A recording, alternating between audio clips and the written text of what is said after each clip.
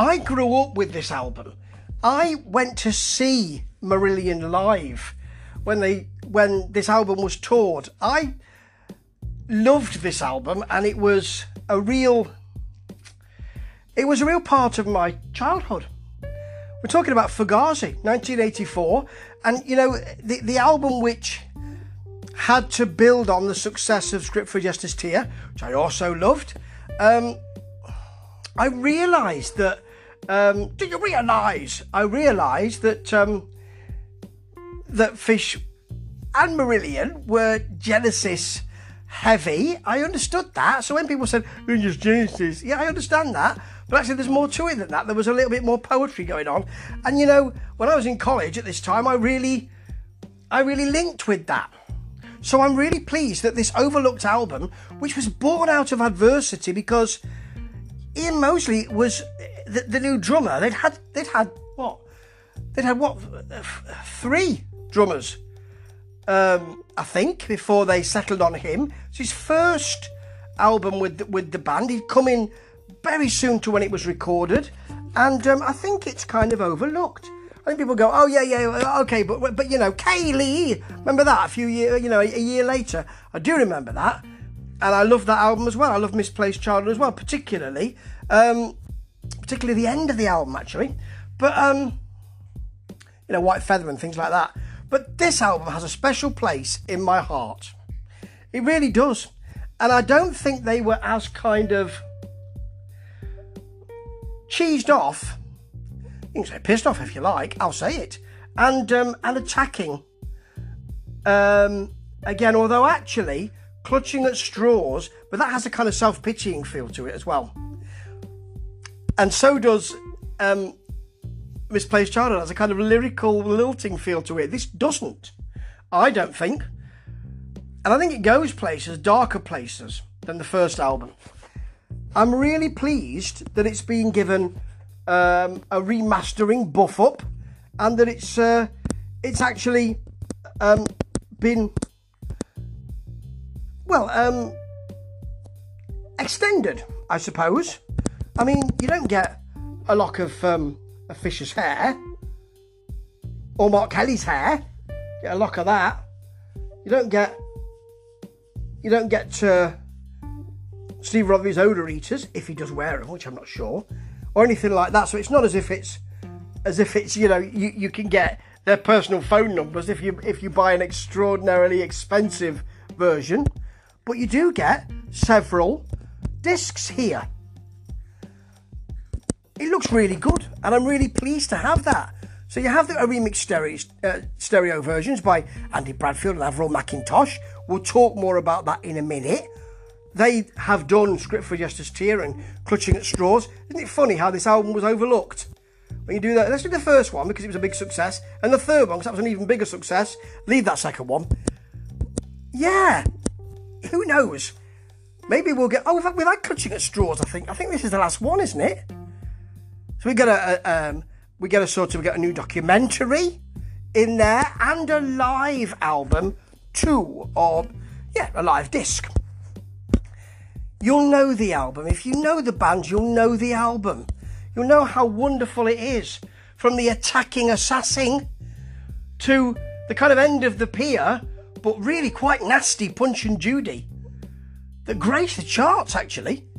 There's beauty here as well. Jigsaw is just it's a lovely lilting thing until you get that huge attack in the chorus. I've always loved it. Fugazi itself, I mean, okay, we've got the Brixton Chess line. I'm not entirely delighted around that line, but live it was great. Well, it wasn't. I mean, it didn't do too much, but standing behind a gauze with smoke. You know, I was only young and I thought, that's marvellous, that. Look at the theatricality of that. Doing my theatre studies A-level. It was great to see, and it sounds good here. Actually, what the remastering or the stereo remixing or whatever it's called does is that it makes things pop out. So, you know, in Punch and Judy, you've got the bass. Pete Travis's bass is huge all the way through this, which is nice to hear. And you've got little bits that I didn't hear before, like a little Morse code synth line in Punch and Judy. you know, you've got more of a flow with Emerald Lies. It does seem as though it's a bigger, loping monster, and it's just a bigger song. Bass again is huge.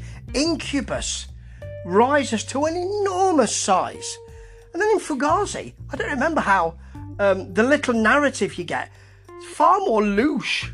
It sounds like some kind of old actor manager talking about about how London is now, dear boy. It's a bit like that. I never recognised that before. Bear in mind, I was listening to the tape when it first came out. Oh yes, and then got the CD later. But this is a little bit special, actually. Makes the middle section really portentous as well. And then we've got the live stuff, which is big. There's a lot of it. I mean, it's from Montreal in 1984. But you know, if you've got Reel to Reel, which was another real feature of my childhood or growing up hood, if you've listened to that, it's not going to give you much different to that, actually. It's a bit harder than the stuff at Lester de Montfort. What a crowd! You know, Lester de Montfort Hall stuff on Reel to Reel. Punch and Judy has certainly got an attack to it, actually. The bass is again bigger, but Fisher's voice is a little bit distant at the beginning. Does sound rather more urgent. Charting the single, I've always overlooked that song. It's more majestic here. The bass comes out. It's really good to hear stuff like He Knows You Know. And Fugazi does sound absolutely enormous, whereas, and Forgotten Songs, which now, you know, Halt, who's there? Death, enter, friend, you know. All of that, I now think, oh yeah, I know, blimey, I was only young. But actually, this song sounds really important now, as it is here, because it's given a real sweep. Really good stuff, actually, to hear this. Really good. And then actually we get Garden Party and Market Square Heroes, of course, to end. Garden Party is great to hear at any time. What you also get is, I do like May I Be So Modest to Suggest Othello is lovely. And I also get I'm Rocking, then he leaves it for the Montreal crowd to say the obvious next word, and only one person shouts it sounds like. We also get Thank You Montreal, what a crowd. Not as good as the De Montfort thing, but you know, that's just me remembering things, ain't it? And Market Square Heroes, as I say, is always going to be great. I mean, lines like I got a golden handshake that nearly broke my arm is just extraordinary. And it's a real affirmation of the band and the fans and the wonderful feeling and the party and everything, and it works just as well here as it does on Reel to Reel, and that's saying something because it's bloody great on that. This is really wonderful to hear, and you know, the deluxe version looks sumptuous. I'll be getting it, but this is just great to listen to again. It's an overlooked album, and if this gave me an opportunity to revisit it, I feel bad that I didn't before. This world is totally Fugazi. Ta-ta.